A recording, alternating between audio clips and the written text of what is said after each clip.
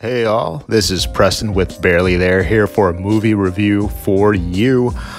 This is one I've been really wanting to share, get out there. I managed to get one of my BFFs of all time, David Harvey, on a recorded line, and we went in on the super detailed, spoiler-heavy review for none other than Avengers Endgame, one of the most highly anticipated movies of all time. Definitely a movie he and I were super looking forward to, and really glad we got to share our thoughts, all the things we liked, some of the things we didn't like, but just fanboying and geeking out on this movie hard. Our first attempt at this ended up being like 3 hours long, and even this one's kind of lengthy, still at an hour and 50 minutes, so I apologize for the length. But stick around, listen, like, comment, subscribe, or don't. We don't get paid for this, so whatever. We just do this for fun. Also, quick shout outs to Jeremy Thompson for doing this cool cover art for Barely There that you're seeing right now, and also Brian DeCoster, who did the profile pic art for the channel Barely There. Love the green. But so without further ado, here's our review for Avengers Endgame.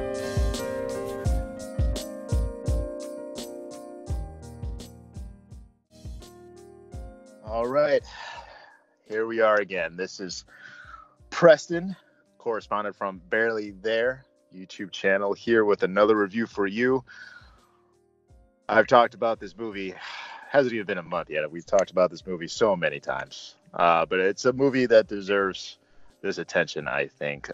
This is Avengers Endgame, the 22nd movie, I believe, out of the Marvel Cinematic Universe that we've had for just over a decade. A movie that has probably been hyped up to ridiculous degrees, and rightfully so, and for the most part has won over the fans across the globe, already making just over $2 billion at the box office.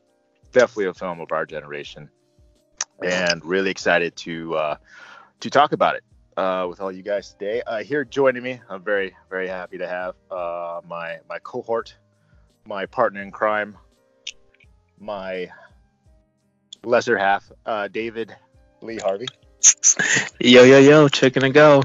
And that's all the time we'll have for tonight. I got David Harvey via satellite in Technicolor. Yeah. I made it. He made it. He's there. So we're, like I said, we're very excited to talk about definitely a movie. I think between the two of us, as a sentiment shared, I think, by many out there, a movie we've all been really highly anticipating ever since the events of Avengers Infinity War last year. And it's hard to believe it's only been a year since Infinity War has been released. Yeah, it came out only last year, 2018. We've had a couple movies in between. Was it just Captain Marvel? We've had Captain Marvel, and I remember having like a flashback to Ant-Man and the Wasp. Yeah, that movie happened. It did. It was a movie. It was a movie. Weird tangent, but I've noticed like the movies like in between the Infinity War and the Endgame, like leading up to it, like the Black Panther, I was going to cause some controversy, but the Black Panther, Ant-Man and the Wasp, Captain Marvel, like I feel like they're not the strongest movies out of the Marvel Cinematic Universe. Still good movies, still watchable movies. Yeah, I mean, I would say that Black Panther was probably the best one out of those three. Oh no, no argument here. Yeah, no argument here. But yeah, Bombay. I saw a YouTuber with a really cool shirt. It had Yibambe and then the A had the Avengers A in it. I really wanted it. Yeah, it looked dope. Yeah, you need to get that. I'll look it up. I'll get it for you for your birthday. But so it's okay, people. He's a clone. He doesn't have a birthday. So Gemini Man this October. But we're here to talk about Avengers Endgame. Really excited to talk about this movie, as I said before. Yeah. And I think this goes without saying, but we're gonna say it anyway. This is gonna be a spoiler-heavy filled Oh, review. man. Um, yeah. I mean, again, the movie's been out for nearly a month now. I mean, if you didn't want it spoiled, why are you here? But Right. right. Um, but yeah. Really.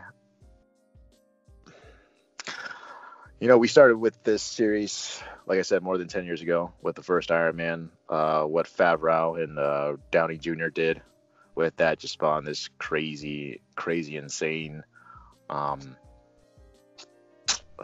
franchise that we have, this juggernaut that we have today. And it's quite amazing. And now we are quite literally at the end. And naturally, we have many things to say. It's over a 3 hour movie. I think it deserves the right to be over 3 hours. Um, I love this movie. Just a quick thing. I love this movie. Do I think it's perfect? No, but I think it's everything we needed for sure. Um, but uh, but yeah, I say we just dive right on into it. I say we Yeah. dive right on into it, man. Yeah, just Okay. full steam. David and I have talked about this movie at least a dozen times since it's come out, so Oh I feel man. like, yeah, I feel like we're veterans at this. So yeah, like I said, let's just dive right into it. Beginning of Act One. All right. All right.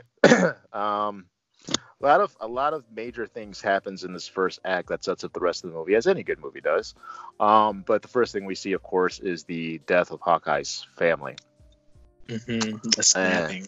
the snapping, yes, the snap. That's a good term for it. I like that. The snapping.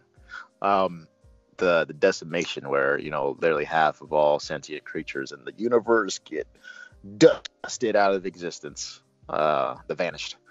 Um, and it's a great, quick, beautiful scene because it sets up the tone of the movie, because it starts off as a sense of fun in the beginning. He's just teaching his little girl how to shoot bows and arrows. He's just having a day in the life. It's pretty nice. And then as an audience member, you see that dread, you feel that dread coming, because you know what's going to happen. His family's going to get Hmm. dusted. And that sense of worry and panic as he's looking around, where wondering where his family went off to. I think it does a great job of just setting up the tone and what's to come for the movie. Because as much crazy stuff went down in Infinity War, I would say, barring like the last 10 minutes of it, Infinity War was kind of like a light and breezy kind of movie. You know what I mean? Mm. And Endgame is pretty much the other side of that coin. You know. And I think, like I said, I think this intro does a pretty good job of setting it up. Wouldn't you say? Yeah, I agree. I think that it really does show, like you said, like the tone. The tone of the movie was immediately set there when, like you saw it coming. Anybody, like if you saw Infinity War, you knew that, Hawkeye wasn't in this first movie. Like they show his family. You understand what's about to happen. Like you saw the trailer. You saw Mhm. him running around with his ninja mask on and stuff like that. You're like, okay, Right. something stuff happened to him, and Yes. so you kind of saw it coming. This movie was very, kind of like DC gritty, I guess, Mm. like you can just see the sense of like oh, okay, like they lost. That's all around, That's all and around. Yeah. and I agree. Infinity War was just like kind of like a rush, a lot brighter until the end there, until Till like, the end. I was gonna say like the last yeah, 10, 15 minutes. Okay. mhm, Yeah. sure. Yeah. Yeah. Totally agree. Totally agree. And then the major two things in this first act, the other two major things in this first act would be uh really three, but I'll talk about the first two. One is the the straight shot to Thanos, the straight shot to um the Skywalker curse of Thor just straight up axing off his arm. Hmm. Them realizing that the stones are gone, and then the beheading of Thanos, which I thought was a great. I guess it was a twist. I thought it was a great twist, just to literally axe off the character in the beginning of the movie, because we people had so many theories, and my buddy David here did a really good job of staying away from trailers and TV spots, and and theories of what possibly could happen in Endgame. But I think when I would hazard to say that at least 90% of us as audience members did not expect that like at all. Thanos dying within like the first 10 minutes of the movie, that was insane. And I really like that because it really I feel like for the most part Marvel like really pulled out all the stops in this movie. There's a lot of surprises, a lot of good genuine surprises. Like we were already intrigued to see how this is all going to end, and like that little twist of the beheading of Thanos definitely already won me over, which I really liked. And I love how it plays particularly on the character Thor, because it's funny, everybody felt this hate towards Star-Lord, because everybody believed like he was the one who messed up everything in Infinity War, but really Thor is the one who feels like the brunt of the guilt, because like Thanos' last words in that movie was like, hey man, you should have gone for the head. And should have gone for the head, and he feels that guilt. And then Thor goes for and he says it after he does it, he slices off Thanos' head, and he's like, Rocket's like, what did you just do? And Thor's like, I went for the head. And you hear that I remember the first time a couple people laughing, but for the most part it was just silent, because you understood like his sadness and his own kind of self-defeat. His ego had gotten in the way. He wanted Thanos to suffer a little bit, and because of it, the entire universe lost. And that's when he walks outside the hut. It cuts to black, and then David, what does the following text say?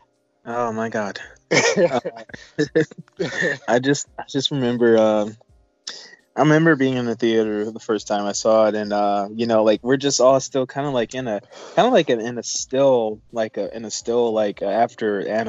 Thanos just got like beheaded there, because it was like wow, like wow, that just happened. It was like, it was definitely like a oh my God moment. And sure, to add on to that oh my God moment, like Thor walks out of Thanos' little hut on the garden planet, and then the screen just fades to black, and I promise you that was the longest like black screen I ever come across in my entire life. Same.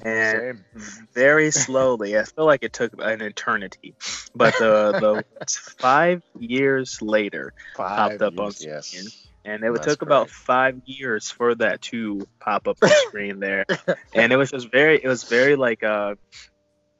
like wow, like almost like unsettling, and like oh my God, like this is happening. They're doing a 5-year time jump in, and not like I was dreading them doing a time jump, but it was just like wow, like it was definitely like going from one wow to like another wow, like right there.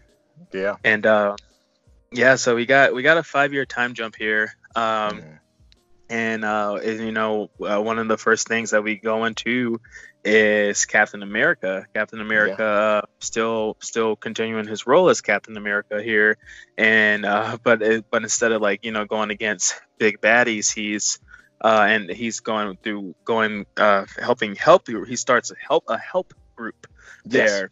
Yes. And pretty much Captain America is just helping everybody, the other half of humanity didn't get snapped away, to cope with the snapping, because dude, like you got the entire planet Earth, half of the people just disappeared in one day, man. There's gonna be some crazy stuff going on psychologically, and I really just appreciate Captain America just still doing what he was doing, like all the way back in whatever the 40s or whatever. Captain America was always just that guy to help the people, the smaller degree or big degree there. I fully agree. I remember one of the times we talked, where like I talked about scenes that I would possibly remove, and I remember thinking like that could be one of them. But I've seen the movie 4 times now, and it never really sunk in until like the 3rd or 4th time. But there's a line he says in this particular scene, where he's talking about he was congratulating the dude who's telling his story about finally going on a date again since the 5 years that passed. Um, and he was like, "Yeah, man, I'm proud of you. Those are those little baby steps we need to take. And we need to keep living. We need to keep moving on because otherwise, Thanos should have just got rid of all of us." And that, Mhm. for some reason, that third or fourth time, like it really hit me just then. And Chris Evans is an amazing actor, and he really delivers uh, that line with a sense of like like he's telling it to these people because that's what they need to hear. But at the same Right. time, there's that idea that at least it sat in my head, like, is he saying that for their benefit, or is he saying that for his benefit? Like, is he trying to say what he himself needs to hear? Because we cut to a scene later where he confronts Black Widow after Black Widow kind of has a little bit of a breakdown herself, and he's talking about like, yeah, the rest of the world moves on. I'm telling them to. Some of them do, but not us. Mhm. And it's just really heartbreaking. You really get the sense that they feel that they lost. There's a lot of crazy stuff in this first act, people. We got raccoons emailing Black Widows. We got smart Hulks. We got Fat Oh Thor. God. A lot of crazy stuff happens in this first act. And we haven't even gotten to the time travel stuff yet.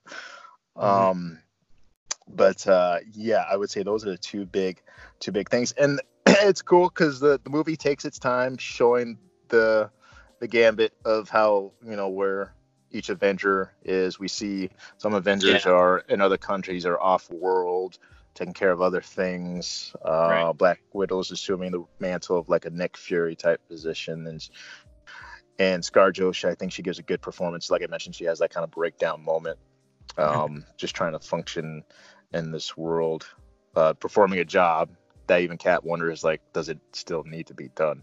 Because there hasn't been a threat since Thanos, um, Yeah. in those 5 years. Right. So, she's just trying to learn how to cope and be useful in a world that may not need the Avengers. So it's just pretty deep.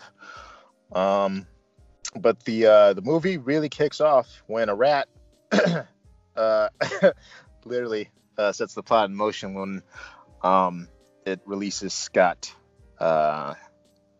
Lang from the quantum realm, and he comes back. And this is still one of my favorite scenes of the movie. He comes back. He doesn't feel like it's been 5 years for him. It only felt like 5 hours. He comes Mhm. back. He gets that sense of the dread in the world. He knows something's off.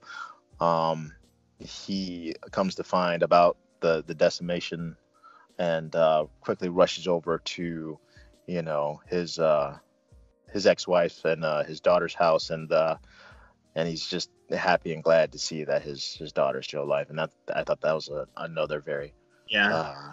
touching moment. That was a Uh, very beautiful scene. it was. And I mean, it just like the dude Paul Rudd just and whoever played his age daughter. I mean, Yeah. it was just like such a. it was just like I don't know, like I've never been like super attached to Ant-Man as a character, but it was just like, Yeah. dude, that was one of my favorite scenes. That just really knocked it out Same. of there when Yeah. Ant-Man, like, he finds out that his daughter didn't get snapped away. I'm assuming he found out that everybody else did get snapped away. What's her name? The Yeah. Wasp. He The mentioned Wasp. it later. Yeah. Hope. Yeah, Hope Yeah. got snapped away. Yeah. Doctor Pym got snapped away, and Yeah. Hank Hope's Pym. mom got snapped away. He found that Mhm. out, but it was just really great that his daughter was still there. And they just did that scene was really great. I teared up like on that scene there. Same. I teared up. I think the first two times still hit me pretty hard. Yeah. Yeah, great scene, beautiful scene. And then he quickly rushes to the Avengers compound, puts the idea in Steve and Natasha's head, but the idea of time travel, navigating, and I find it kind of ironic that they come up with this idea of time travel, and it's the three characters who are like the least bit scientific, like amongst Right. the Avengers. We have just a super spy. We have a man who is literally from the 1940s.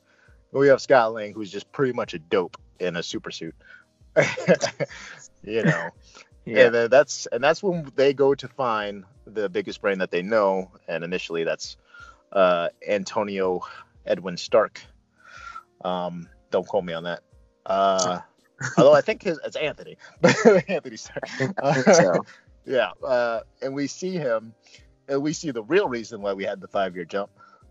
Because Tony has a legit family now. He has a little daughter named Morgan, and she's very cute kid, adorable. David, you mentioned like how great their chemistry is together. Yeah. Very, very sweet stuff. Just Tony just fine, kind of settling down, living that normal life, which naturally means he's going to die. That's just you give a character a cute kid, you're not long for this world. Right. They're gonna go. Right. They're gonna go. One of you is getting heartbroken like by the end of this. But yeah, and it's because of this, again, a good setup, and we see why Tony doesn't want to pull off this time heist, because he's already lost plenty. He's managed to have this little slice of happiness, and he doesn't want to risk losing that either, which is totally understandable. But sure. Tony, being Tony, and David, I know this is one of your favorite scenes and lines, is that he figures out time travel through the quantum realm, but he almost just wants to discard it, like he just wants to throw the idea at the bottom of the lake. And then Pepper comes in with kind of the iconic line now, and she just confronts him and is like, yeah, you could do that, but would you be able to rest? What she asks him, because Tony finds out after the other Avengers, Cap, Ant-Man and Black Widow go to him, and they're like, we have a way to bring everybody back from the snap. They present it to him, but they need his help because he's the guy. He's Tony Snark. He's Tony. He knows. I won't argue that. Yes, he knows what to do. And so he figured it out. He pretty much figured it out in 45 seconds. Time travel, as a any normal human to be on time travel. And so Pepper's just telling him. He tells Pepper, and but he's also telling her that he's very reluctant about it. His part of him doesn't want to do it. He just wants to get rid of the plans, like act as if he never found out. But she asks him, would he be able to rest? Would he be able to rest? And that's just something that the second time, like I watched the movie, that her asking him that literally made me tear up.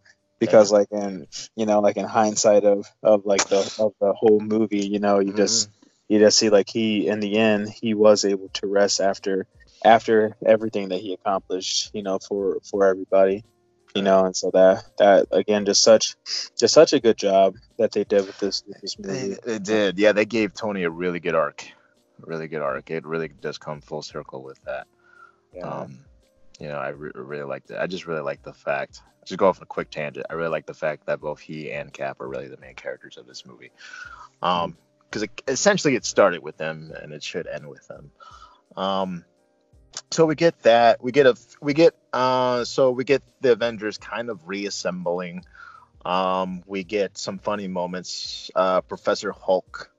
Because in that time between, they, instead of Tony, they decide to go to Professor Hulk to discuss the whole idea of time travel. They try it out a couple of times to kind of very little success. Even though Hulk claims, like, I consider this a huge win, a big success, but it really wasn't.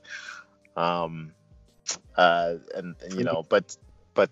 Tony comes to his senses. Essentially after that scene we just mentioned, and it's kind of like the beginning of the reconciliation of Tony and Stark after them being divided in Civil War, after Tony being rescued and still kind of holding that kind of sentiment against Cap, but they're kind of starting to find a way to cooperate again, which I thought was pretty nice. Yeah, it was pretty nice. Professor Hulk is a character that I did like. I know there's a little bit of a divide and controversy. A little bit.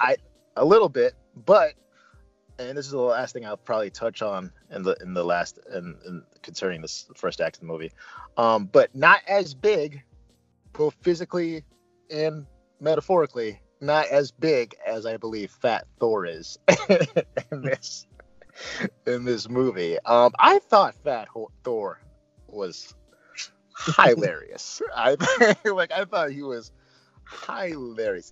Yes, they do make maybe one too many jokes about it throughout the runtime of the movie, but for the most part, I thought it was fine. I was happy. I was happy with it.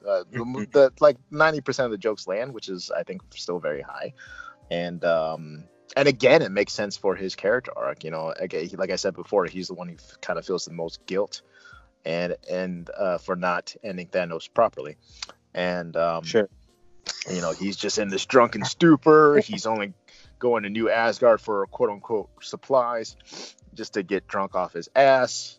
You know, Rocket and Hulk approach him with the idea to kind of, you know, get the team to reassemble to do this time heist, and he's just a broken character, man. Arguably the most broken out of all the Avengers. Would you mind say, David? I agree. I remember talking about all these things, you know, like I mean, like we're gonna touch on it like later. Sure. You know, but like Thor Thor has gone through like the most like ups and downs in the MCU as a character. You know, like he out of everybody's lost something. Everybody has like some form of a tragic past or like a loss or tragedy. But this guy, you know, really just lost. And throughout the MCU, Thor, you know, he lost his mom, he lost his dad, he lost his brother, he lost his planet, he lost half of the survivors of his planet, he lost his hammer. You know, this guy just like lost. There's just so many things after, and then in the end, you know, he lost half of humanity. He put the defeat to Thanos, and so there's just so many things that happen to Thor. You know, we see the characters after these 5 years. You know, we got Cap still being Cap. Hawkeye's like the killer ninja assassin out there. You know, Black Widow becomes the new Fury. Hawk is now Professor Hawk.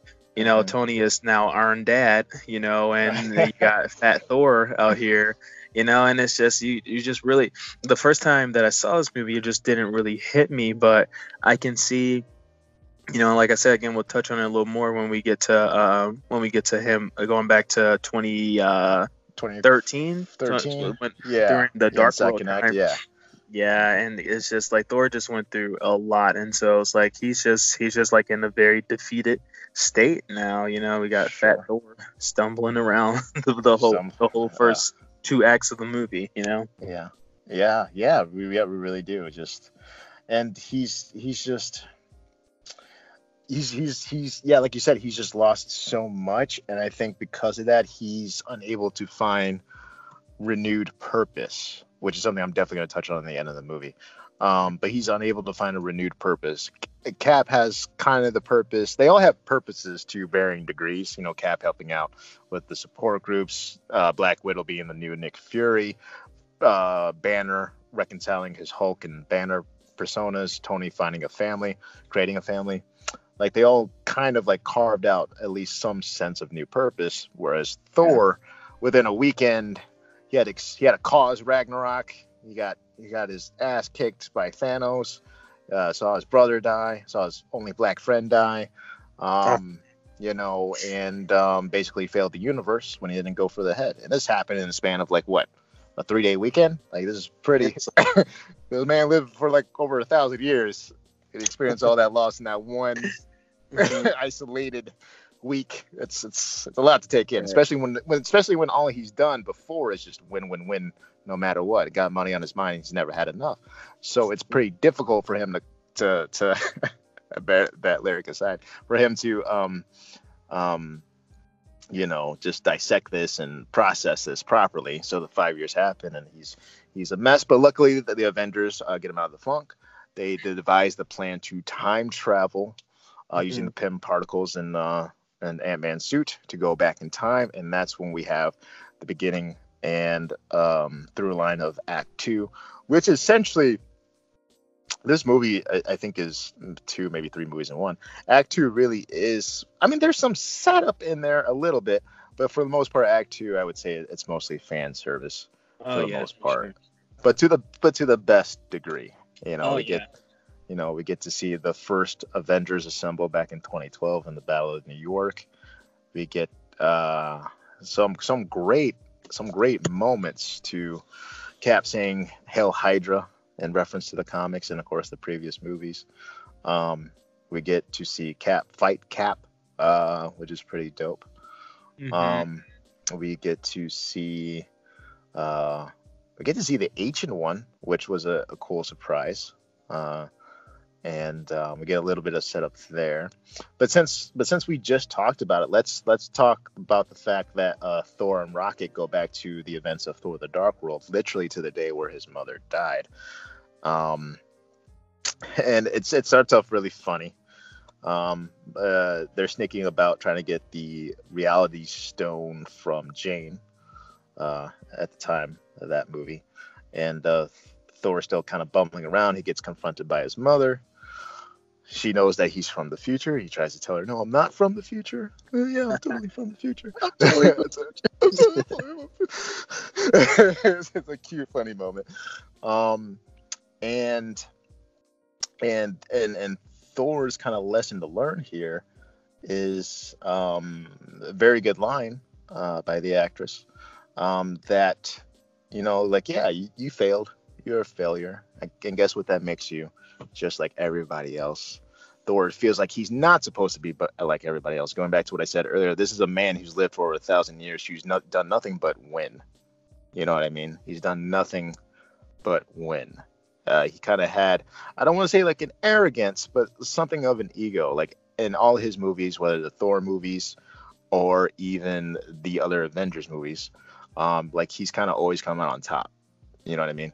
And this is the Yeah. first time he's lost, and he's lost a lot, and he's lost real hard. And his current brokenness, like I mentioned all those things that happened with Thor, but I think like really in this movie he is really marinating on Thanos, on the snap there, like on the Sure. Avengers losing for the first time. But you really got to think about all the things definitely that happened before in his past. But yeah, I think that was that was a great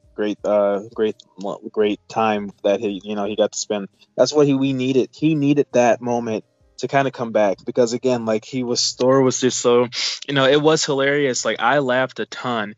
It was a very like Ragnarok kind of humor, like Phil Yeah. with fat drunk Thor. There's one part when they were planning the time heist to go get all the Infinity Stones back to undo the snap. When they were planning it, they were talking about the ether, and like they're like, okay, Thor, you probably know the most about the ether, and they flash over to him, and he's sitting down in a chair with his sunglasses on, and Yeah. he's like unresponsive, Yeah. and they just like for 10 seconds, like, Is he I asleep? think he's dead. I think Like, he's dead.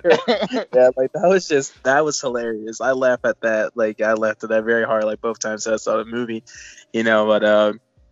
but like after a while, I was kind of like, okay, man, is he gonna be like this the whole movie? And this is really what it took. It took this scene here with his mom for him to get Right. back in the game. Right. And it's just the last thing about this. And this didn't occur to me till the fourth time I seen this movie. This movie's got layers upon layers. This fucking Inception up in this piece. It didn't occur to me like it really did take specifically his mother to bring him out of this funk, because Rocket tried. Yeah. Like out of all the living beings, like in their natural reality, the only one that could possibly bring him out of his funk would be maybe Rocket, because of that kind of sit down scene they had in Infinity War, and they kind of bonded a little bit. Like, what more do I have to lose? I lost my brother, this and that. And like Rocket tried to bring him out of it. Like he slapped him in the face, like, "Hey, you think you're the only one who's lost something? We're here for a reason, man. Get your stuff together." And for a second, you think he's about to, until he turns tail and runs the other way. And I really like it that it really took like someone who truly knew him, like his mother, to set him back on the right path again. So yeah, I really like that. And then to close it off, David, I know this was one of the moment that you found pretty deep too as well. We're about to head back into 2014, get to see Peter Quill dance to one of my favorite songs, to one of my favorite movies, Guardians of the Galaxy. But before they jet off, Thor outstretches his hand, and much to everybody's surprise, even Thor himself, the old hammer Mjolnir flies back into his hand, and he's happy. He smiles. He's like, I'm still worthy. He's about to eat a salad. Feels like all is right in his world again. But you had a pretty good thought about why that was important for Thor to claim back the hammer. Yeah, I think again, like, there's just so many things that I didn't think about the first time through. But you know, like, yeah, he gets his hammer back. He gets Mjolnir back, and you know, it was destroyed by Hela. Hela destroyed that hammer in Ragnarok. Destroyed you it know, easy. and that was Ragnarok. Ragnarok and Infinity War were back-to-back movies. They literally back to back. That was a long day for Thor. You know, like, Yeah. Even longer for Hemsworth, I'm sure. Oh gosh, yeah, right. And so, you know, Mjolnir has just always been. Thor's always had Mjolnir. Like, I don't know, like, Odin probably gave that to him when he was probably, like, I don't know, 2 years old. You know, it was just like that. That was like his rattle back then. That was his pacifier. Yeah, like, right. He's always had that thing, and so first time in his life for him not to have it, you know, was during the events of Ragnarok. And sure, like, in Ragnarok, he got, you know, in the end, he's like, yeah, you know, Odin has Force Ghost Odin has a conversation with him. And it's like, are you the god of hammers? Like, no, you're the god of and, like, you know, he gets revitalized, and, like, sure, he's, like, back on top of it. But then right after that, he gets thrashed by Thanos. Loki dies, Heimdall dies, half the Asgardians die. You know, and it's like, boom, it's like, again, like that this yo-yo thing with Thor. And so then at the end of Infinity War, you know, they lose. The Avengers lose. And so Mjolnir has been out of the scene for like 5 years plus for Thor at this point. This point in time, you know, with the 5-year time jump. Right. And so after all the soaking in his defeat, you know, Thor during the time heist, he gets Mjolnir back, and he realizes that he says that I'm still worthy, you know, and that's like such a line that could just went over my head the first time, but just after everything I just said, like, yeah, like, the dude's still worthy. He has Mjolnir. Mjolnir's always been like that scale, like that balance for Thor. For him to see, like, okay, you know, like, okay, I'm worthy, I'm Thor. Nobody can pick this up unless you're worthy, you know, like, you can't do it. And so after all his defeats, after all his ups and downs, I really do think it was the conversation with his mother, but him being able to, realizing that he's still able to wield Mjolnir is that really that revitalization that Thor gets back, you know, like, that gets him back in the game. And it's really just that was just a great, like, another great moment there where you know, like, yes, Thor is still worthy, you know. Still worthy. I could not agree more. And this is why I'm happy to do this review with you, because, like, because we took that scene, we saw that scene, we kind of took away two different things. I totally agree with you there, but I also took it as just like as this beautiful thought that as depressed and at his lowest of low points that Thor has been, that the hammer still came back to him. It still was being able to be summoned by him. I just took it as a thought that it doesn't matter what anxiety, what depression, whatever stuff you're going through, that is not a scale that does not judge your true character. You know what I mean? You are still worthy of being whomever you want to be. I think in all of our mind's eye, like, Thor is the god of thunder. He is the man with the hammer. He's the one. He's the hero. And it had been, I think, in Thor's mind, it had been such a long time with the 5 years and losing to Thanos and everything. It's been such a long time. Even he has seen himself that way. And upon realizing again, like, that his depression didn't really truly define him, he still had all the lessons learned, he still had all the experience, he still had all the knowledge, all the things that originally made him worthy. It's still inside of himself. He just needed that boost from his mother. And, you know, It took a second to get to him, probably because it was still with the original Thor, but it still came back to him. Right. I would love to see a deleted scene like the other Thor, just like talking to Odin or something. He's like, Right. like what's going on? Like Odin, like fearing for Hela or something. but yeah, beautiful scene.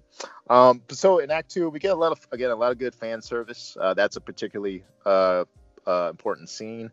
The other important scene, well, the two important scenes, but if we're just talking about emotional content right now, I'll talk about the first one.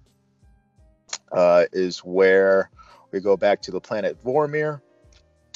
Black Widow and Hawkeye, Clint and Natasha, go to retrieve the Soul Stone, the excuse my French, the stone that is the most dick-like out of all 6 Infinity Stones, the one that requires this sacrifice.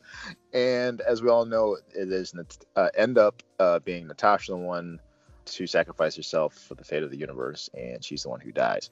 Again, I really, really like this scene.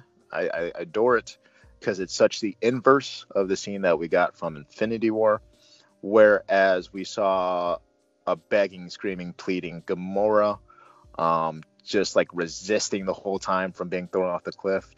And then we see the inverse of that, where two people are literally stumbling over themselves to sacrifice themselves for the other. I thought it was just a great, beautiful contrast to that first scene we saw. And again, also the reaction where Thanos wakes up. He has like a somewhat sad look upon his face, but he has the stone in hand and he continues on with his mission. Whereas Hawkeye, that wasn't his life's mission. He wanted to save everybody, including Natasha. He wakes up in the soul dream world for a second, looks at the stone in his hand. But unlike Thanos, it doesn't really mean much to him. And all he can think about is the fact that he lost his best friend in the world. And he just kind of breaks down crying. I thought it was perfect, honestly. Yeah, it really was a great contrast. Like you said, at first I told you, when I first saw this, I was a little butthurt. You're a little annoyed, yeah. A little butthurt, yeah. A little bit how they killed Black Widow. Now, don't get me wrong, Black Widow has never been like my favorite character, but she's just been a solid person in the MCU since Iron Man 2. She's been my favorite female character, honestly. Sure, I guess I could say that, yeah. But I was just I when I first saw it, I was a little I thought the scene was I thought it was just a little repetitive. Repetitive. I was gonna ask, like, is it because of repetitive or because of how she died, or maybe because of both? I don't know. It's saying like we're back on Vormir, and it's like the same exact setup with Thanos and Gamora. Like if it happens again, and like I just thought that it might initially. I thought that it might go down a little bit differently. I didn't think that in that moment. Like when they first got there, I'm like, oh, one of them are gonna die. That's not what I was thinking. Like first. Then it's like as the scene progresses, I'm like, okay, one of them are gonna die, and I do appreciate. I have a new appreciation for the scene afterwards, because it was like it was the contrast there of seeing like you said, Thanos like his twisted drive and ambition, pushing Gamora off there when she's like screaming, no, like you don't love me, like he really did love her, but it was like he was own way. Yeah, it was such a like a opposite.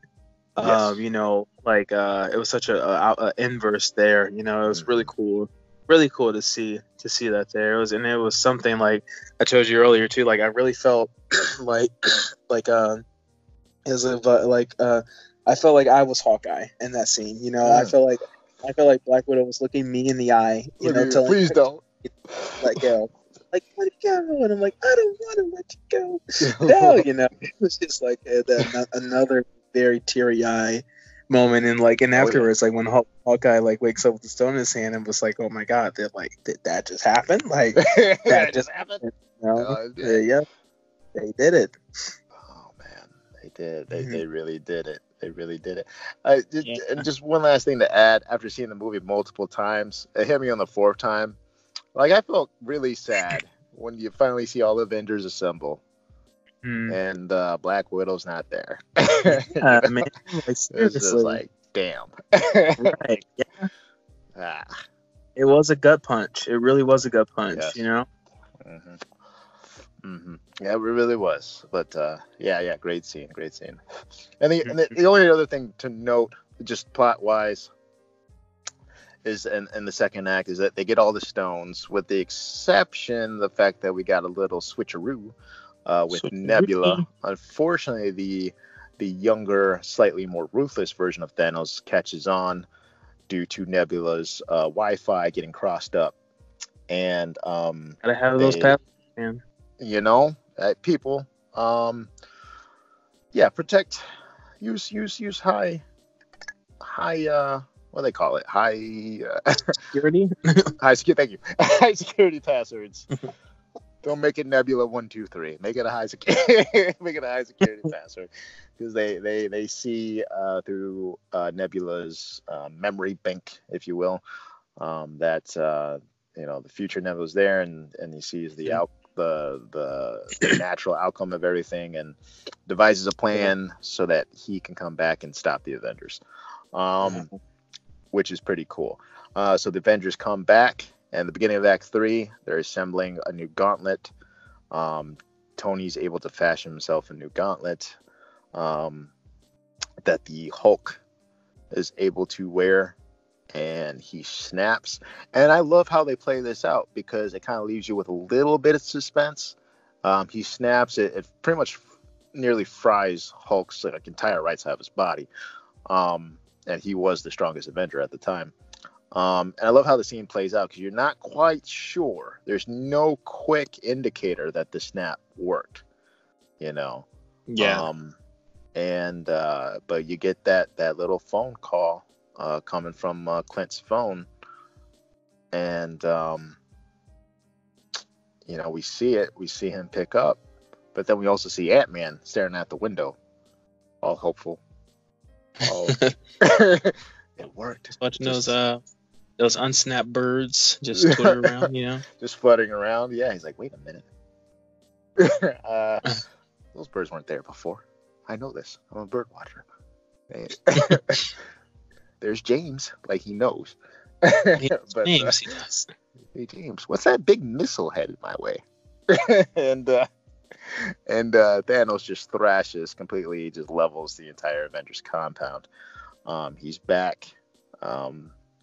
And Avengers are in bad shape. A couple of them are pinned down. I believe War Machine, Rocket, and the Hulk are kind of pinned down or debris. Ant-Man's going to help out. But the movie kind of shifts back into focus onto the plot as we get the main Trinity, Cap, Thor, and Iron Man go to confront this younger Thanos.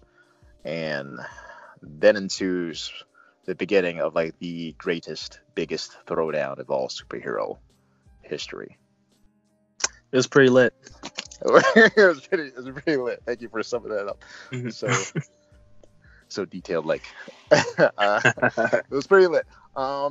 Thor, he's dual wielding. I remember I looked over at your cousin, Jeremy. And he's like, let's kill him properly this time. And both Stormbreaker and Mjolnir comes to either hand. I'm like, can you do that legally? That's not fair. That's not fair. Just let him go at it. They're fine. Right? Totally forgetting that he's fat, out of shape, and hasn't been in a real fight in 5 years. That's all right. That's true. All right. That's true. Yeah. That was a great way of kind of getting you hype, but also kind of realizing Thor is still kind of depowered. He's and the fighting fit Thor that we know. Right, and this legitimately was the first Thor that we've seen in the movie. Thor was on vacation this whole movie do. He got back. He snapped out of it when his mom, when he had the encounter with his mom, and when he got his hammer back. But this really was Thor was still still drunk pretty much this entire movie up until this point. When old Thanos comes, or 2014 Thanos comes, to the present. and they're like, okay, it's time to throw down. It was like, oh man, okay, Thor's back, guys, Thor's back. Like it was really cool to see him charged up and we charged up and ready to throw down, but we forget he's still full of cheese whiz. He is still full of cheese whiz. I really feel like the fight would have. I think that this movie did do it did a good job with get the reasons why certain things had to happen a certain way. Because if Thor was in tip top shape, I think that the fight would have went down a lot differently. Yeah, sure. Sure, they did. They gave it to Thanos for a little bit in this fight. But Tony got picked off pretty fast. You saw some good combos. It was really cool, the way that they were fighting Thanos, Iron Man, Cap, and Thor. They were giving it to him. Thor was blasting Iron Man with lightning, and Iron Man's shooting beams, unibeams at Thanos, and they're hitting hammers with shields and stuff like that. But still, Iron Man got taken out pretty quickly, and and Thor did a bit, but then he really wasn't. He wasn't at tip top shape there. He wasn't, but that thankfully led to the biggest audience gasp I've ever heard in my life. Thanos has Thor pinned down.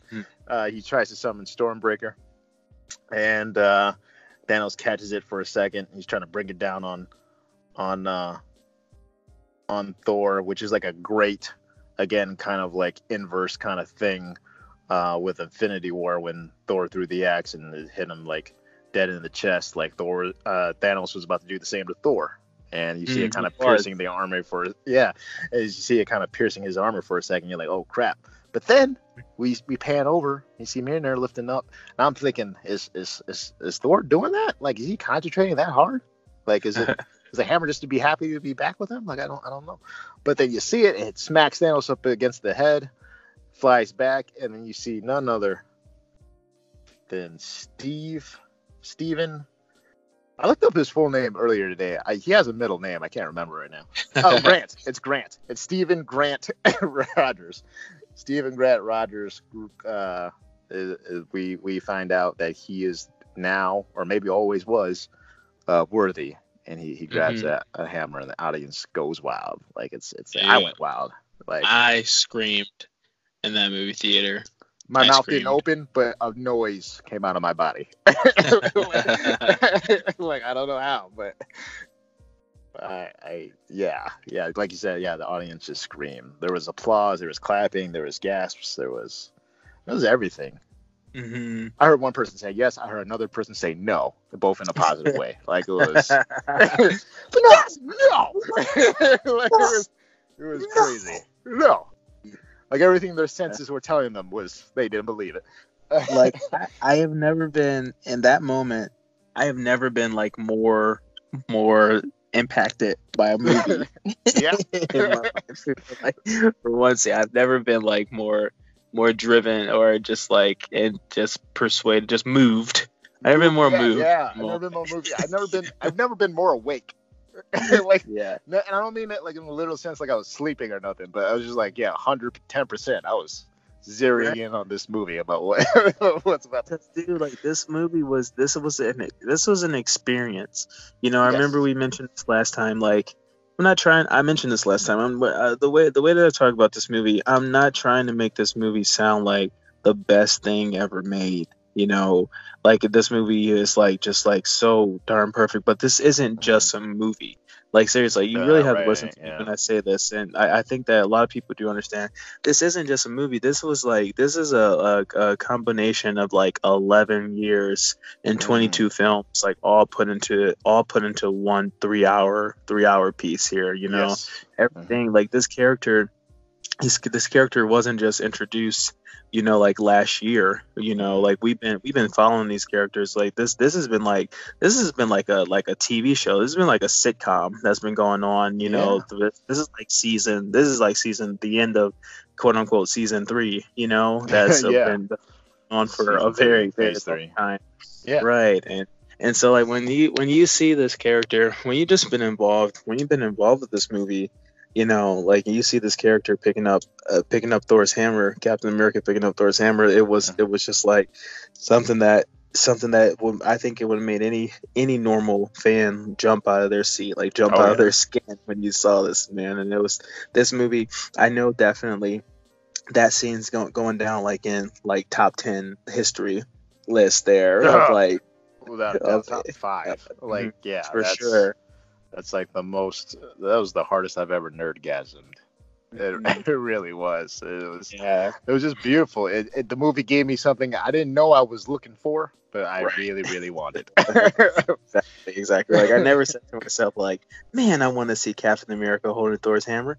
Like I never like even after Age of Ultron, even after he butched it, I was like, it's kind of like, oh, okay, he butched it. All right. And then that was it. That was the end for it. But yeah, it's like I never knew like how satisfying that would have been. I never dreamed about that, but it was a dream that I didn't know that I had. Right, it was a dream I didn't know I had. Yes, Thor's hammer and the things that he did with that. Oh my god! So first thing he spins it. He spins it really fast. He clocks Thanos up against the chin with it. It's like, okay, that's pretty cool. And he tosses the shield. He tosses the hammer. He's doing combos with it. He raises the hammer on high. He summons lightning and just literally just brings lightning down on Thanos. It's like when were you practicing? Will you just do Cap got the hyperbolic time chamber? Thor was sleeping one day and he just went and he grabbed this hammer and like went in there for a year. He's just like, because that definitely looks, that is not the first time that this man did this. He has not seen Thor use that hammer in action really since Age of Ultron. When you really think about it, really think about it. He wasn't around for Civil War. Thor was, off Ragnaroking. And by the time he got back in Infinity War, he had Stormbreaker. Like, I don't understand how he was able to do all that. It's just power of belief. I don't know. But he went to town on Thanos, and it was. It might have been my favorite fight scene in the movie. Dude, I love him using he hit his shield with the hammer. Yes.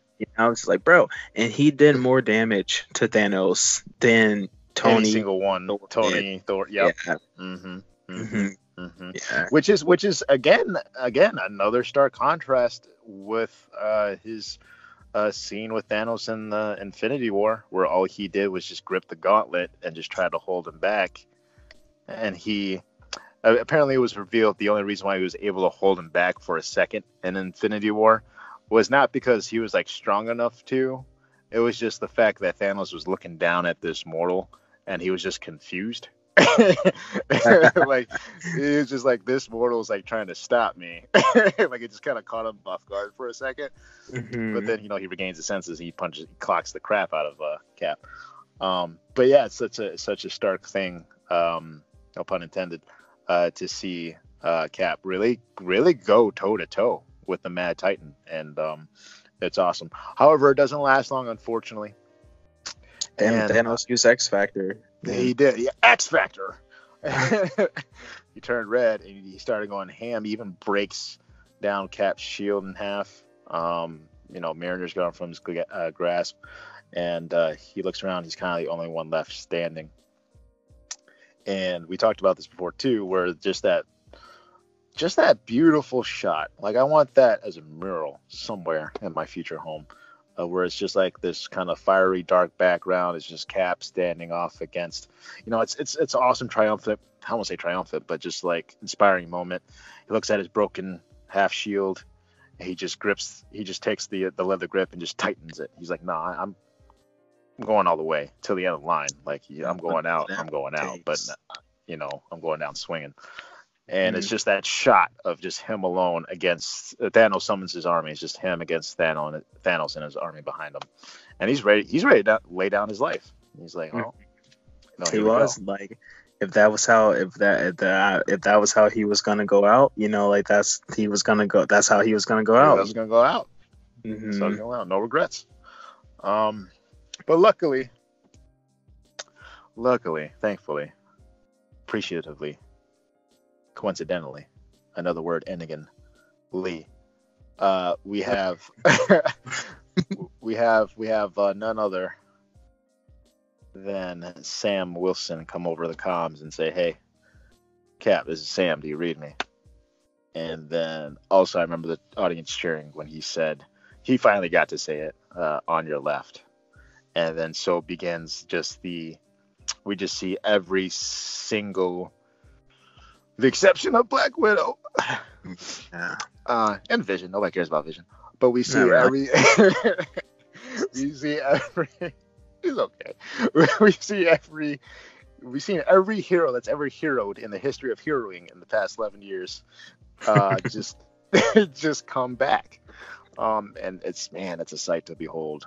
I remember the audience cheering pretty hard when Spider-Man came up, even when Pepper came down in her Iron Man armor. Yeah, dude. Cool. Pepper flipping pots, man. That was my favorite. That was my favorite new thing in this movie. You know, like something that was only in Endgame. You know, like that was my favorite like new feature of the MCU was Pepper Potts and her suit there. It was just really good to see that. Yeah, and this scene, man. Like again, like, you know, going back through the movie, there were so many like teary moments, you know, with Tony Stark talking to his dad, getting that closure, with Black Widow dying, with Scott Lang reuniting with his daughter. There are quite a few teary-eyed moments, and there was a tear that did leave my eye when Captain America grabbed Mjolnir, when he had Mjolnir. That was like, I screamed, and there was a tear that came down my eye, but I started crying when all these Avengers came back on screen. There were tears coming out of my eyes, because it was just such a, you know, you go from seeing like, wow, like Captain America, okay, like Captain America is the leader of the Avengers, and that's what you see in that scene right before where he's standing up to Thanos and his entire army there. Right. You know, you see this is why he's worthy. Yeah, exactly. You see this lone Avenger, the first Avenger, standing up in this final battle there, you know. And I just love how this movie paid so much attention and paid emphasis on Captain America and Tony Stark. These two guys were the leads of this movie, and I do believe I have to say that they both really had an equal level of importance in this movie. And so like you see Captain America squaring off with Thanos and his army, whatever it takes, he's going in, this is about to happen. And then you see this beautiful shot, every single one of these Avengers coming in back on screen, and it's just like the hope, the song, you know, the music, the Avengers theme, man. And it was just beautiful. Like it was just a shot of the year right there, man. You know, it starts to charge. You know, like all these. Cap finally says it. He finally says Avengers Assemble. That's when I cried. All this time I just wanted Grant Rogers just to say Avengers Assemble. But hey, if there was a time to do it, it was definitely then. And he finally says it. And let me just say, like, it just goes to show like how we've grown with these characters and how attached to them we are. Because like you're saying, like tears are leaving our eyes, and we're feeling like every type of emotion as that music swells up. And it's just like, in hindsight, like we fucking know they're all gonna come back. Like we knew that, like going in, buying the ticket. I just watched the Far From Home trailer. Like I know they're coming back. Black Panther's gonna have at least 3 other movies. Like we know they're all coming back. Yvonne Bay, but it still hits you. Like it still hits you when you see all of them assemble. Like you knew in your heart that's what had to happen. But like for whatever reason, our suspense of disbelief is just like, oh crap, we really don't know what's gonna happen. Is Cap really gonna die here? He's gonna face off against his army. And I think that's just a great testament to how well Marvel is at sucking you into their movies and really getting you invested in these characters and these stories. So I just love that. I just love that idea. Definitely. And that charge there, you know, all the Avengers charging. Like, dude, there was like that one. They were playing as they're playing the Avengers theme song, you know, and that charge, like that I felt like the movie could have ended at that moment. That moment there, it was almost like the song was kind of just like leading up to like the climax of the song, and like as soon as like they're about to the Avengers are reaching the Thanos's army, it's like I could have just saw like the screen turning to black like right there, but it was just like. It's almost like that was just the end of like I guess and I don't want to say like a certain act, but that was kind of just like the beginning of like the final act, final act battle of the of movies. Earth. Yes, Right, Battle and for Earth. Yeah. I think one of the first things you see is Drax just running up to one of Thanos's like armies, and he's just like stabbing It's funny. him purposely, A part of me still got a problem with that, but it's funny. It's like stab. Right. Like, okay.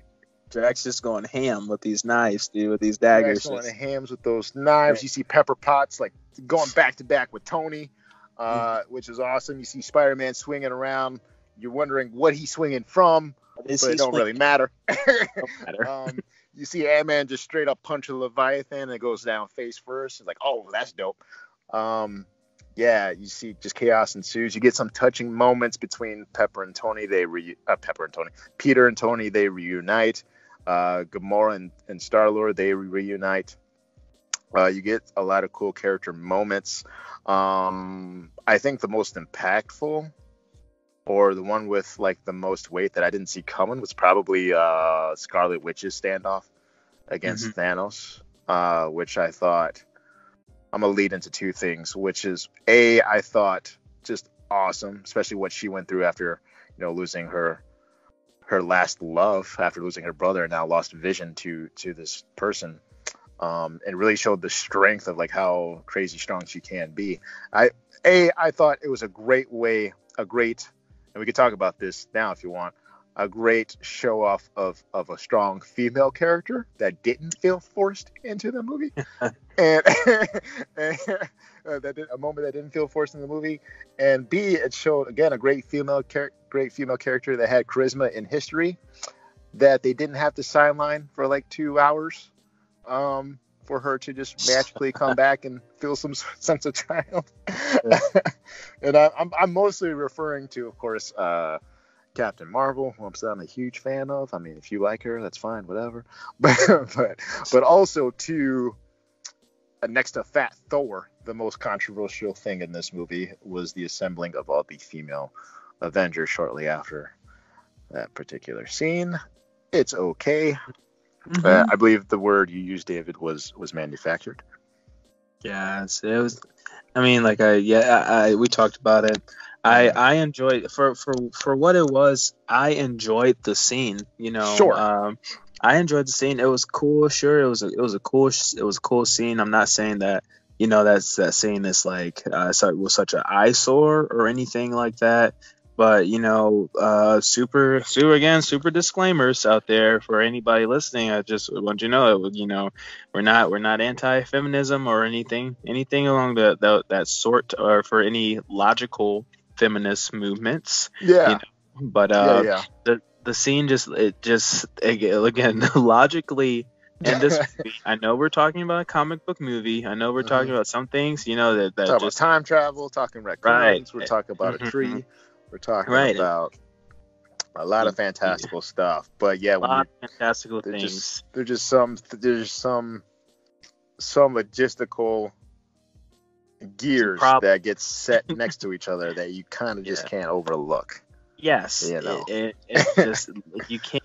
Realistically speaking, in this scene, when Spider-Man has the gauntlet, he's trying to get it to Ant-Man's van so they can, I don't know what they were going to do. They were going to quantum leap it out of there. Yeah, basically send back the stones to the right time. So A, the other realities don't happen, those bad ones, and B, so Thanos can't get his hands on the gauntlet and snap again. So they were trying to get that gauntlet. Get the gauntlet, the snafu out of there. Spider-Man's got it. Spider-Man, Thanos is kind of like, okay, So right after Scarlet Witch, she's about to kill Thanos. Movie's about to be over. Yeah, she was about to kill. She was about to wreck him, and then Thanos is like, "Stop doing everything, fire Yeah, everything." fire Like everything, but he Sarah he too. goes, Fire everything. he freaks out. He starts Right. missiling the life out of everybody, Right. and that's when Captain Marvel shows back up in this movie. She flies Yeah. straight through Thanos's Titanic of a starship there. Yeah. Takes it out effortlessly, and then comes down to help out little old Spider-Man. Spider-Man asks her, how is she gonna get through this army of Thanos's army in order to get to the time machine? And she says, I think I find a way. And then every single female Marvel character comes in Yeah. out of the woodwork in order to help Mantis, them. Okoye, the Wasp. You got Gamora, the Pepper, right, the Gamora, Valkyrie. Nebula. Yeah, they all showed up, and I'm just Mhm. okay. And I'm just saying, main point is that where was every guy? Where was every guy in this moment?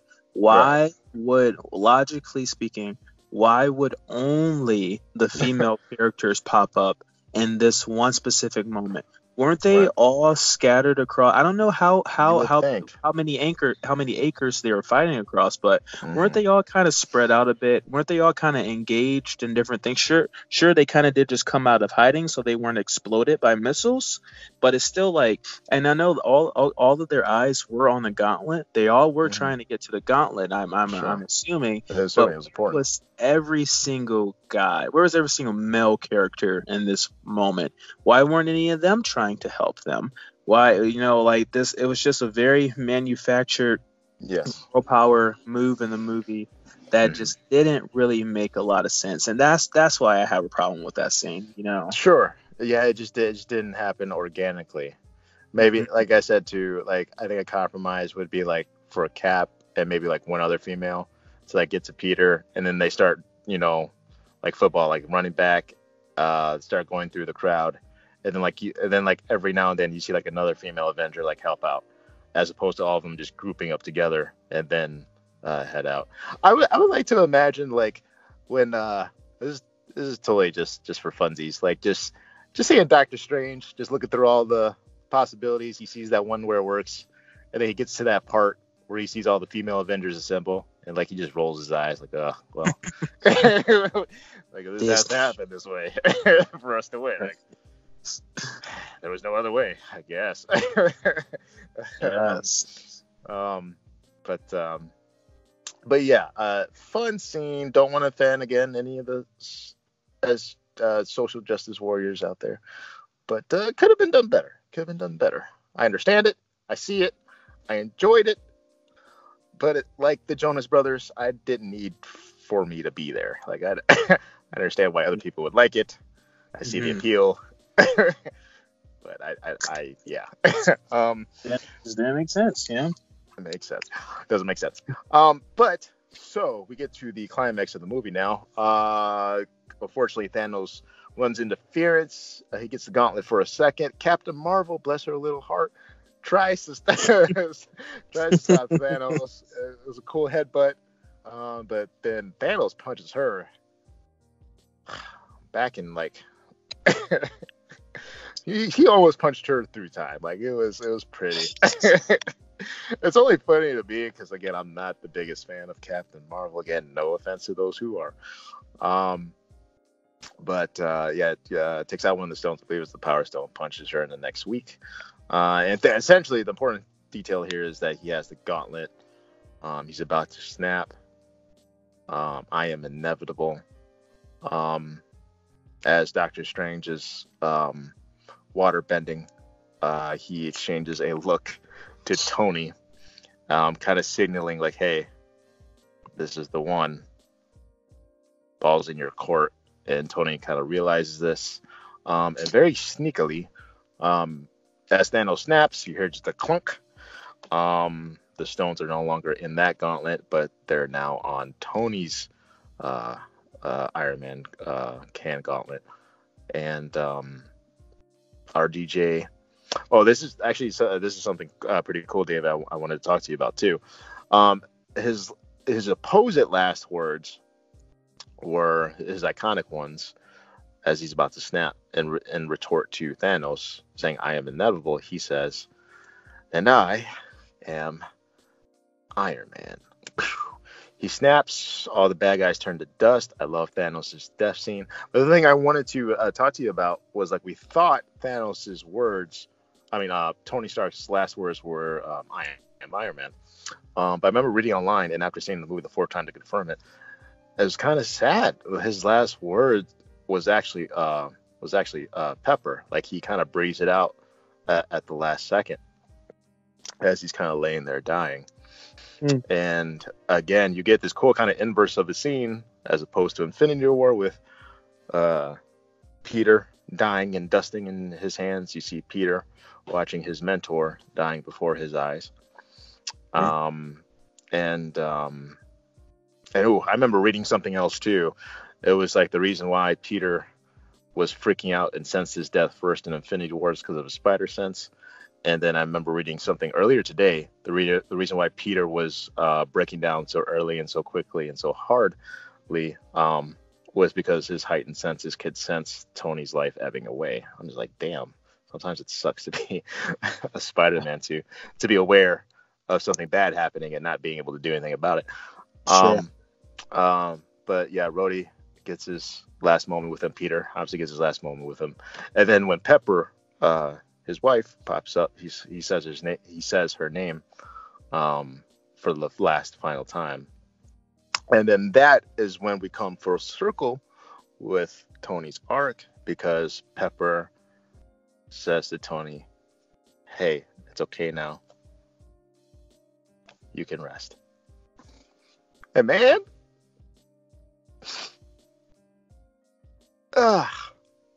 it's okay, Preston. You're not the kind of guy to make the sacrifice play. Mother trucker, he just made the sacrifice play. Yeah, man. Are you okay, buddy? Hello? Yeah. Hey, man. Still recording. Yeah. Oh, okay. Okay. Yeah. We're live. Okay. He got in a, I don't want to say cruel twist of fate, but in a sense, he does finally get to rest and peace. He gets the chance to, man. Oh, I just put that together. Rest in peace. He finally gets to rest. This is a man who is just literally a man in an iron suit, but he truly was Iron Man, something that he had been fearing ever since he went up to space, the threat, of that powerful alien force. He knew it was Thanos or something like him that was going to be coming down any second now. And he even pointed upwards like, hey, that up there, that's the end game. We got to prepare for it. Shout out to him. Yeah. Yep, shout out to that. And yeah, but with the threat gone, because of him, he kind of completed his own mission in a way. Sure.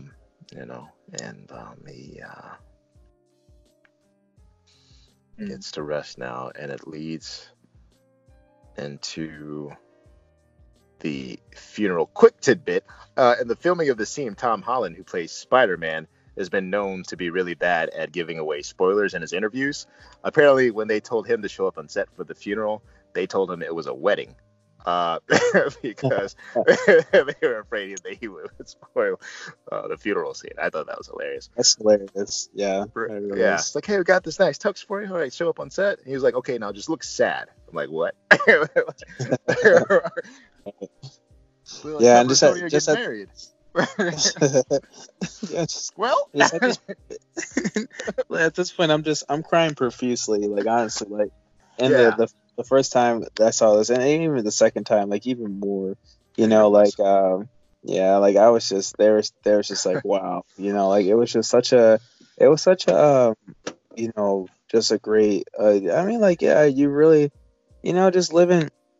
You've been sitting alongside these characters for years now, and you just see, like, all the ups and downs that they've been through together, You know, and so when you get to this funeral here, it was just like wow, like that, like this is happening. You know, I really feel like this is something that movie creators, Marvel Studios, Stan Lee, the Russo brothers, every single other director like in the MCU, you know, just put you alongside these guys that you can live like vicariously, like these through these characters and with these characters, and you know, like it was just like dude, like I'm just bawling. I remember just like having to hold back. I remember having like to put my hand over my mouth from like ugly crying out loud, like in the movie theater. I kind of wish I could have seen that, David, because I've never seen you like that. It was rough, man. I was like, I was just like, wow. look over at you, like, what's wrong with you? Yeah, and it was just such a it was a great, you know, great. They pan over, you know, Iron Man. He leaves this. Tony leaves this little hologram for his daughter there, you know, and it was really great. The I love you 3000, I love you know, you which 3000. is the most quoted like meme now, like forever.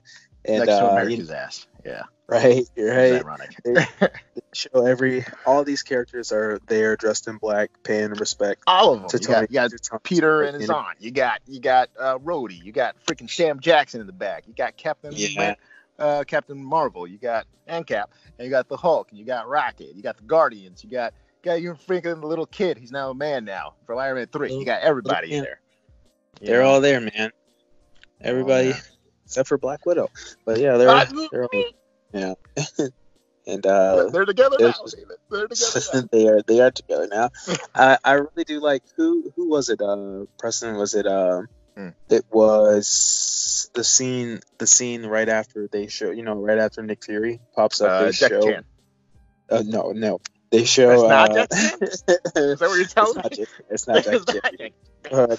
Can't get one right. They show Scarlet Witch. It's Scarlet Witch and Hawkeye. Who else was she? And Hawkeye. Yes, it's just Scarlet Witch. It was kind of like a shout out. I remember kind of being a little butthurt.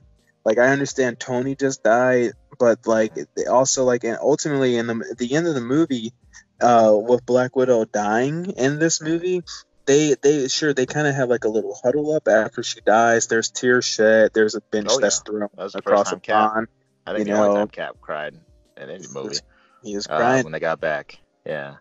Yeah, but and then they show Scarlet Witch, her losing Vision, and Hawkeye, him losing Black Widow, you know, and they kind of like have their own little like segment there for those two characters that did die in the process. Yeah. Which I thought was fine. Like in a movie that's already 3 hours, they had their moment, and it's important because they always had that bond. You know, ever since Hawkeye gave that very memorable speech in Age of Ultron, that kind of motivated her to get out there and become an Avenger. And again, you know, he's the one who busted her out in Civil War to help Cap. So it was nice. It was a nice little touch. That's true. There's so many like little things in this movie, like little interactions that I forget that happen. You know, that just really makes it like I see like it's a giant like 10,000 piece jigsaw puzzle, and they put all these pieces in here. Yeah, you know, it's pretty big tapestry they wove.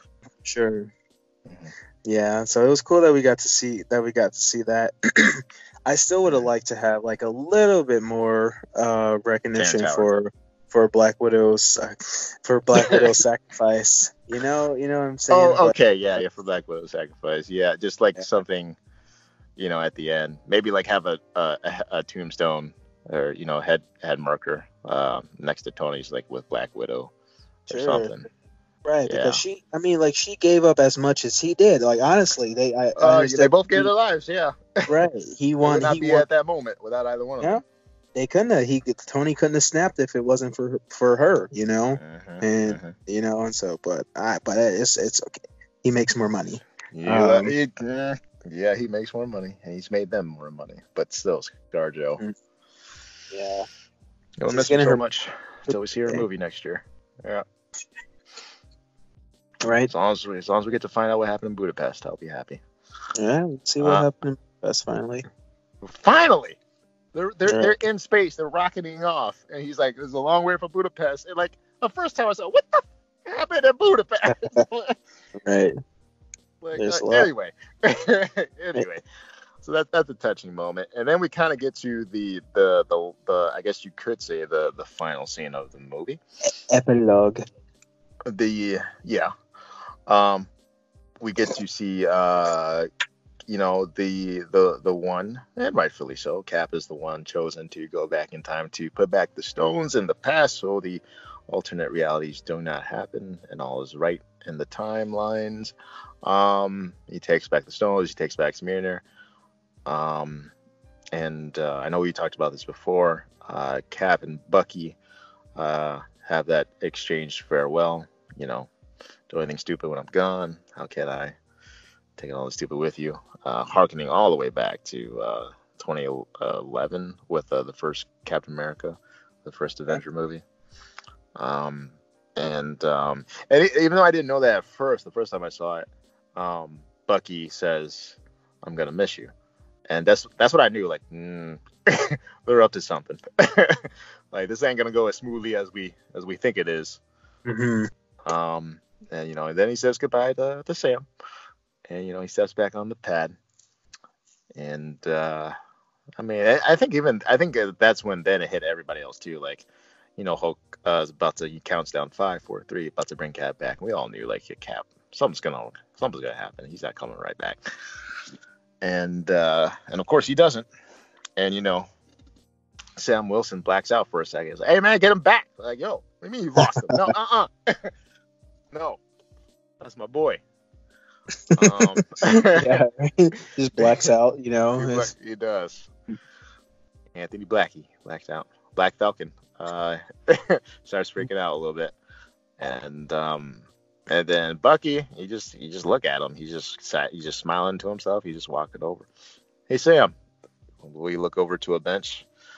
We see an older gentleman sitting on the bench, and Sam approaches him, and we see that it's none other than Steve Rogers, much older.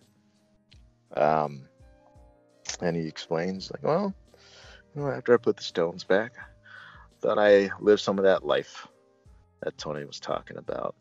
And I know that some people have had an issue with this, that, Cap, he wouldn't make the selfish play, just living a life,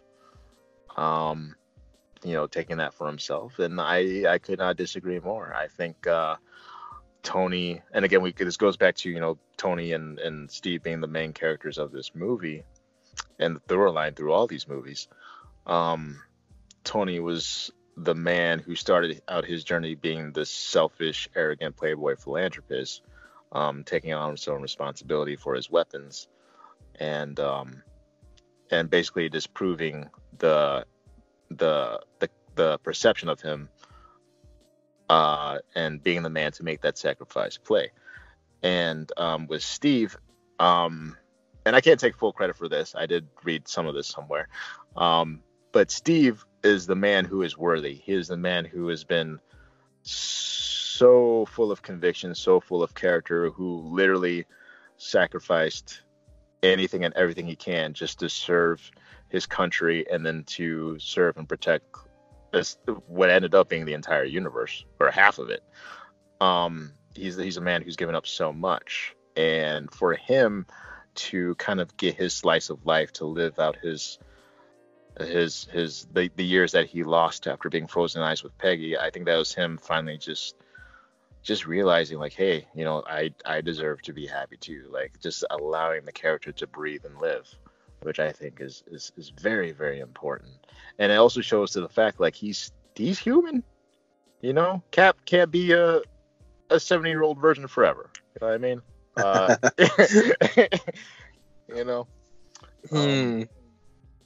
Can neither confirm nor deny that. No one can.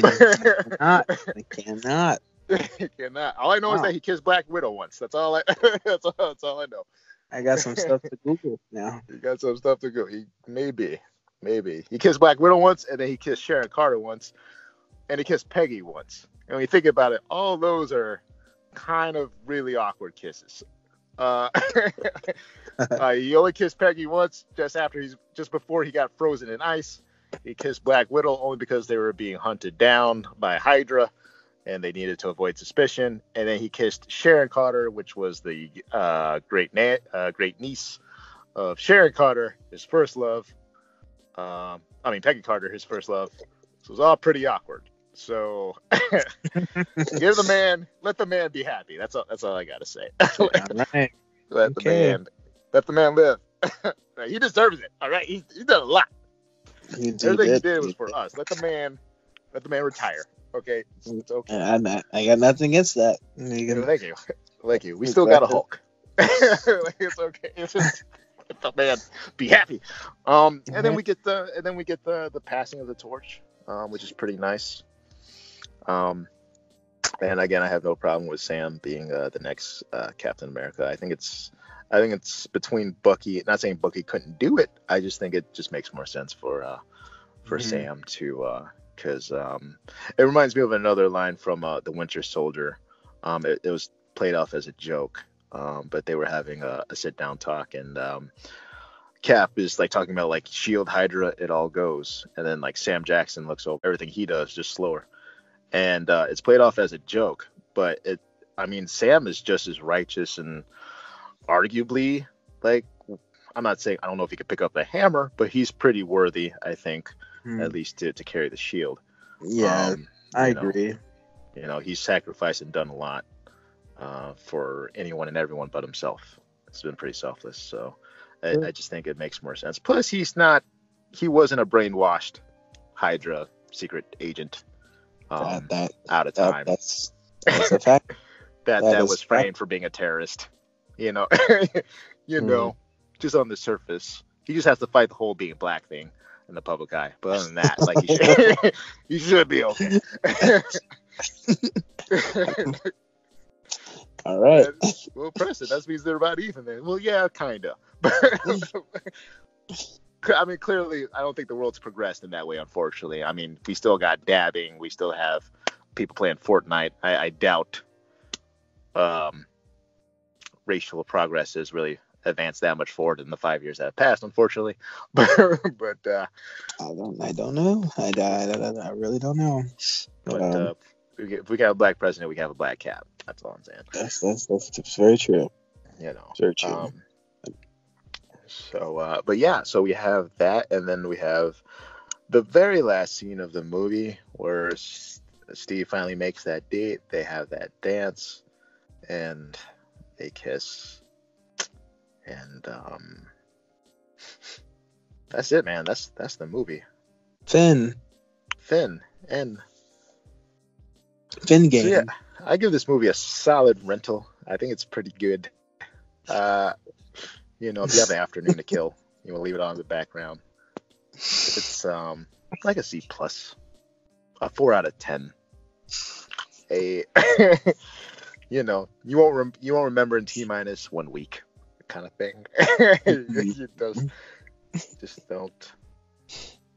What you're talking about, Captain Marvel? Yeah. Oh no, that's much worse. 2 out of 10. No, of course, I'm just he's driving. He's joshing. I'm joshing you. No, this movie is fantastic. Okay, so yeah, I think that was a good time, David, just to give like a quick summary of our reviews for the movie. Of course, no, everything I just said was BS. I think this movie is fantastic. It's not perfect. Even though this movie deserves to be 3 hours long because it is the culmination of everything that's come before it. This is the end. Sometimes you kind of do feel that length in the movie. For the most part, you don't, especially if you're a fan that's been invested in all these movies since. But it is a long movie. There are certain things, just like a certain set pieces I felt like could have been cut or just trimmed down a bit. But what more can you ask for? The acting is solid all around. The special effects, of course, Disney, they don't pull no punches with most of their movies. We'll talk about Aladdin later. But it's just a solid, good-looking movie. Solid acted movie. The script has some good twists and turns that you just don't see coming. and it's just a movie where you can just get behind and just feel hype for and just cheer. Yeah, I really like it a lot. It's probably in my top 5 like Marvel movies. I don't know if it's at the top, but in terms of like an experience, like an event, this is maybe like the most fun I've ever had, just kind of being an audience member and just experiencing the movie, you know. Yeah. I do like it more than Infinity War. But those are just the tones of those two movies are so different. It's like I don't want to compare them, but like I shouldn't feel guilty doing so because they're both Marvel movies and they're both like running off the same storyline. So I don't know. It's just weird. But no, I give the movie. It is a high full price. It's knocking on the door. It's got like a toe in the doorway of better than sex for me. Like there are plenty of better than sex moments in this movie, but if I'm being like truly honest with myself, it's just a high full price. It's not perfect, but I will say it is the perfect kind of conclusion to the movies that come before, like it does every movie before it justice, I think. And the only other quick things I want to mention, of course, all the great acting. I want to say I really like the character Nebula in this movie. I thought Karen Gillan, she did an amazing job, especially for a character I was never too attached to in the beginning. Her opening scene with them playing paper football, and you get to see her growth in the movie. That was really good. I really liked all of what's that crap? What's that character's name? It's escaping me at the moment. Mother trucker. Huh? Did you say T'Challa? T'Challa. I mean, he only had like 4 full lines in the movie, but Clint, to give that to me. You know his name. No, actually, dude, I was actually going to say freaking, because I just mentioned Nebula. I was going to say freaking War Machine. I actually really like Don Cheadle in this movie. That's a side character that never gets like too much of the spotlight. Mm-hmm. And I thought, for what it was worth, I thought he worked pretty well against everybody in the movie. I really liked him actually too as well. He had some of the funniest lines. You know, again, the cheese whiz. I think he's dead. The whole spiel they had with just listing off those time travel movies between him and Ant-Man, that was hilarious. Yeah, I really liked just the side characters to the main characters. Everybody put out a solid job, barring Brie Larson. I really liked everybody. So yeah, that's my summary. That's my rating. Awesome. Cool, man. Yeah. Cool. Yeah. This movie was a ride. It was like an emotional roller coaster. Yes. I cried, I laughed, I screamed. Like so many things into this movie. This movie was just I honestly I can say boldly that I don't believe we're ever gonna see another comic book adaptation done like how it was done in Avengers. Here. Nope. DC ain't gonna do it. No way. It's just this was it, man. This was really a movie. I think this was really a movie of our lifetime here. Of our lifetime, of our generation. Of a generation, definitely. This movie, I think this movie's going down in history right here. There were a ton of things that I loved in this movie. We mentioned all those throughout this review. There are just a couple of things. That I wasn't too fond of. I think it was just like really, I don't know. Again, the controversial character, Professor Hawk.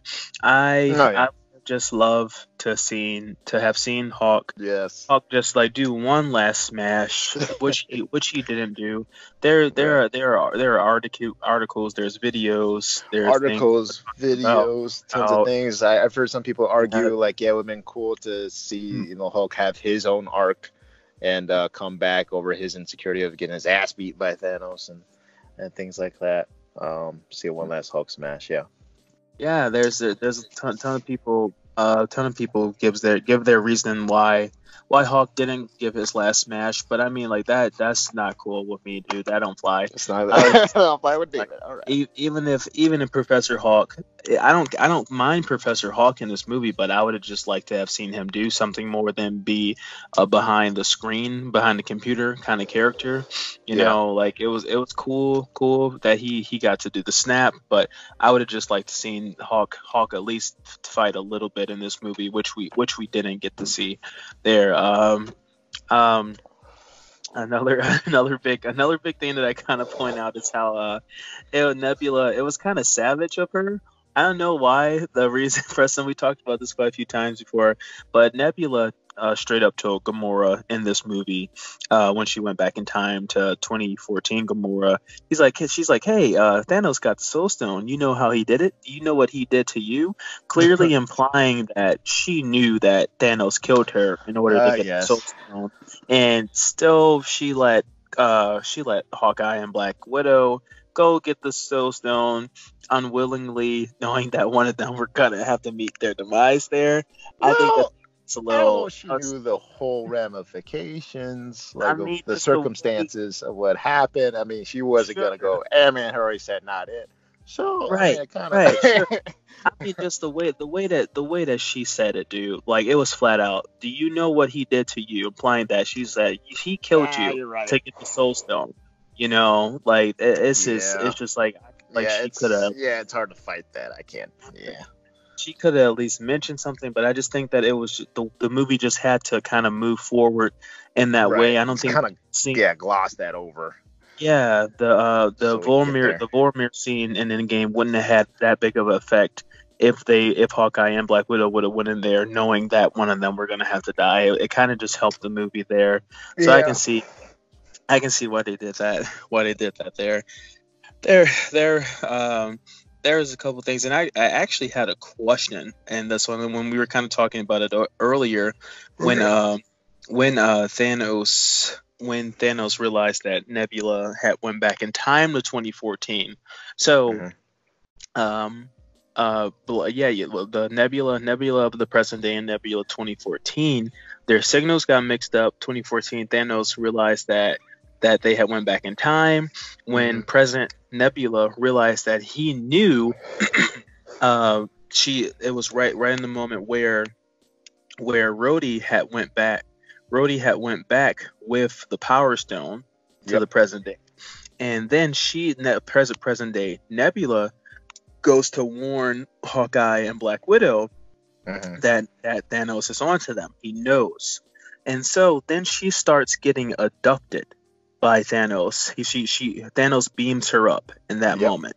So what was stopping present day Nebula from just going back to the present instead of waiting for them to open up the ship that she was in and go grab her? Why didn't she just go back to the present in that moment? When she was rushing to warn Hawkeye and Black Widow that Thanos knew. It's a little bit of a plot hole there. It's just a plot hole, man. There's no explaining it. It's just a plot hole. Like as she being beamed up, she could have hit her GPS and went back. It wasn't implied that she was impaired. They didn't make it seem like she wasn't move, at that moment. So there's a couple things in this movie that I feel like they just got away with because it was Endgame. My biggest thing was when they not to cut you off, but when they went back in time to get more Pym particles, Tony and Steve, I'm just like, maybe they had all that time to think about the plan beforehand. Why didn't they just think about? And they kept putting so much emphasis. They only got enough for one round trip each. Why didn't they think about that the first time? Just go back in time further ahead and just to steal more Pym particles, just in case things were to go south. Just cover your ass. Why not recruit Captain Marvel in the beginning of the movie? She's clearly one of the most powerful ones there. Like, just call her back from whatever planet, because we have this chance to fix everything. I'm sure she could fly there. Oh, it might take her a week to get there. So what? It's not like they're doing anything else. Like just wait. Like they're on the time limit yet. Yeah, there's a Yeah. couple of things. There's a couple of things. Yeah, they kind of just have to look over. there are in this movie, and I feel like the Russo brothers have been busy. Everybody has been busy like explaining away. I have never seen so many like explanations and theories and rebuttals to why this makes sense. There's literally like you can Not since Google Inception. practically anything about Yeah. like why it makes sense, like you Right. know, like the whole like Captain America's time travel in the end of the movie. There's a whole video That's explaining probably- a whole article yes. why it makes that's sense. probably You know? the biggest one. That's like the Mhm. one that you kind of think of the second you almost like walk out of the movie theater, or maybe even as the scene is going on. Like Right. the other things that we mentioned, we didn't really think about that till like much after the fact of the movie. Sure. But like I remember you mentioned this, the movie kind of bends its own rules a bit Yeah, to make yeah. that scene happen. Right. It's just one of those things you just got to roll with. Right, yeah, and so there are quite a few questions, quite a few quote unquote plot holes that you can find in this movie, but they're still like we'll leave that up to you guys to look at to search those Yeah. out on your own and see what makes sense and what doesn't make sense. But overall, there was way more pros than cons in this Oh movie. yeah. This movie was just I really feel like it was a gift to me personally, you know, just like as a fan. For you, So David. Just after you see the credits roll, see all the signatures. Oh man. For Mhm. David. It seriously was. I saw my name there, man. It was so I'd say thank you, Marvel Studios, thank you, Stan Lee. This movie, I would give this movie a solid 6 Infinity Stones out of 6, man. Oh, This movie- snap. This movie just wrecked me in the best way possible, you know. Ooh. And again, like I say, like this movie's not perfect, but still, like for what it was, for what this movie was for me, out of every critical analysis that I can give to this movie just blew me away. I don't think I've ever thoroughly enjoyed watching a film more than I did this one. Man, that's great. I will not and cannot argue with that. There, all the movies, all its goals it wanted to accomplish, it accomplished. You know, it made you laugh, like you said, it made you cry, it made you feel things, and it brought about a worthy conclusion to all the movies that came before it. Yeah, it's everything we needed. It lived up to our hype, to our expectations, and you know, more often than not, a movie rarely does that. You know, usually we get excited for movies, and they might, at the very best, they'll be good, but you know, they still won't hit a couple of things that we were kind of hoping for. But this movie, you know, really nailed it, man. It did, man. Look at the Game of Thrones series finale. You know, I don't watch the show. Neither do I. I heard nothing negative. It was a pretty big letdown, you know. Yeah. Like there's people who've been watching the show for years. What, it's been like 6 or 8 seasons, maybe. You know, I don't know. But I want to say 8. Yeah, I heard so many people who did not like the conclusion to the series. I did not a fan.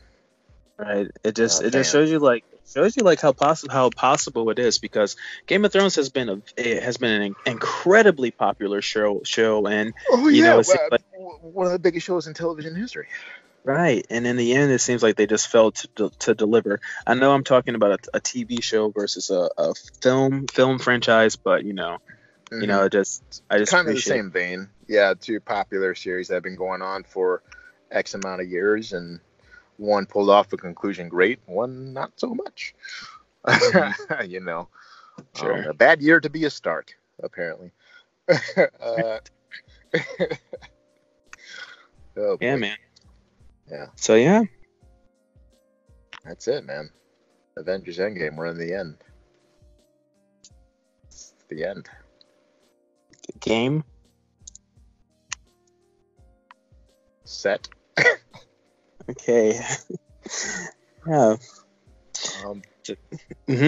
Yeah, I don't know. We did it. We did it, and I mean that in a sense, like, man, this is it. We finally reviewed this sucker. Like, this is it. I think we covered pretty much everything we needed to hit, which is awesome. So yeah, that's our review of Avengers Endgame. I would say go see it, but I'm pretty sure anybody listening to this has We are already right seen there. it. Right. Like, or if you haven't and you still have some doubt, what is wrong with you? Go What is see it wrong with now. What is wrong with you? Like, You're go crazy. see it. It's good. Do you need to watch all the Marvel movies before it? Probably not, but I would say like at least the past couple, like Infinity War and some of those. Bare, But bare minimum, you have to watch the Avengers movies. Bare at least, minimum. yeah, the Avengers movies. Yeah, actually all of them really. Mhm. The first one in Age of Ultron and Infinity War, and maybe Civil War. Yeah, at least watch those. So you won't be entirely lost. Even though you will be, because plenty of characters will pop up that you won't recognize. But yeah, Star no. Lord. Who? Star-Lord. Sam. Batman. Never back down. But yeah, fantastic movie. So yeah, that's our review of Avengers Endgame. Thank you so much for those who have stuck around and listened to this entire lengthy spoiler heavy review. Seriously appreciate it. Yeah, and like David said, thank you to Marvel, to Mr. Lee, to all the actors, to the people behind the camera, Kevin Feige, president. Just that this is great. This really is just the movie a monument of that. I can't even describe. Just essentially our Star Wars. Our new Star Wars. Our new Right, Star Wars. to say none less. But well, thank you, my dear friend, for having me. I appreciate it. You're welcome. Won't happen again.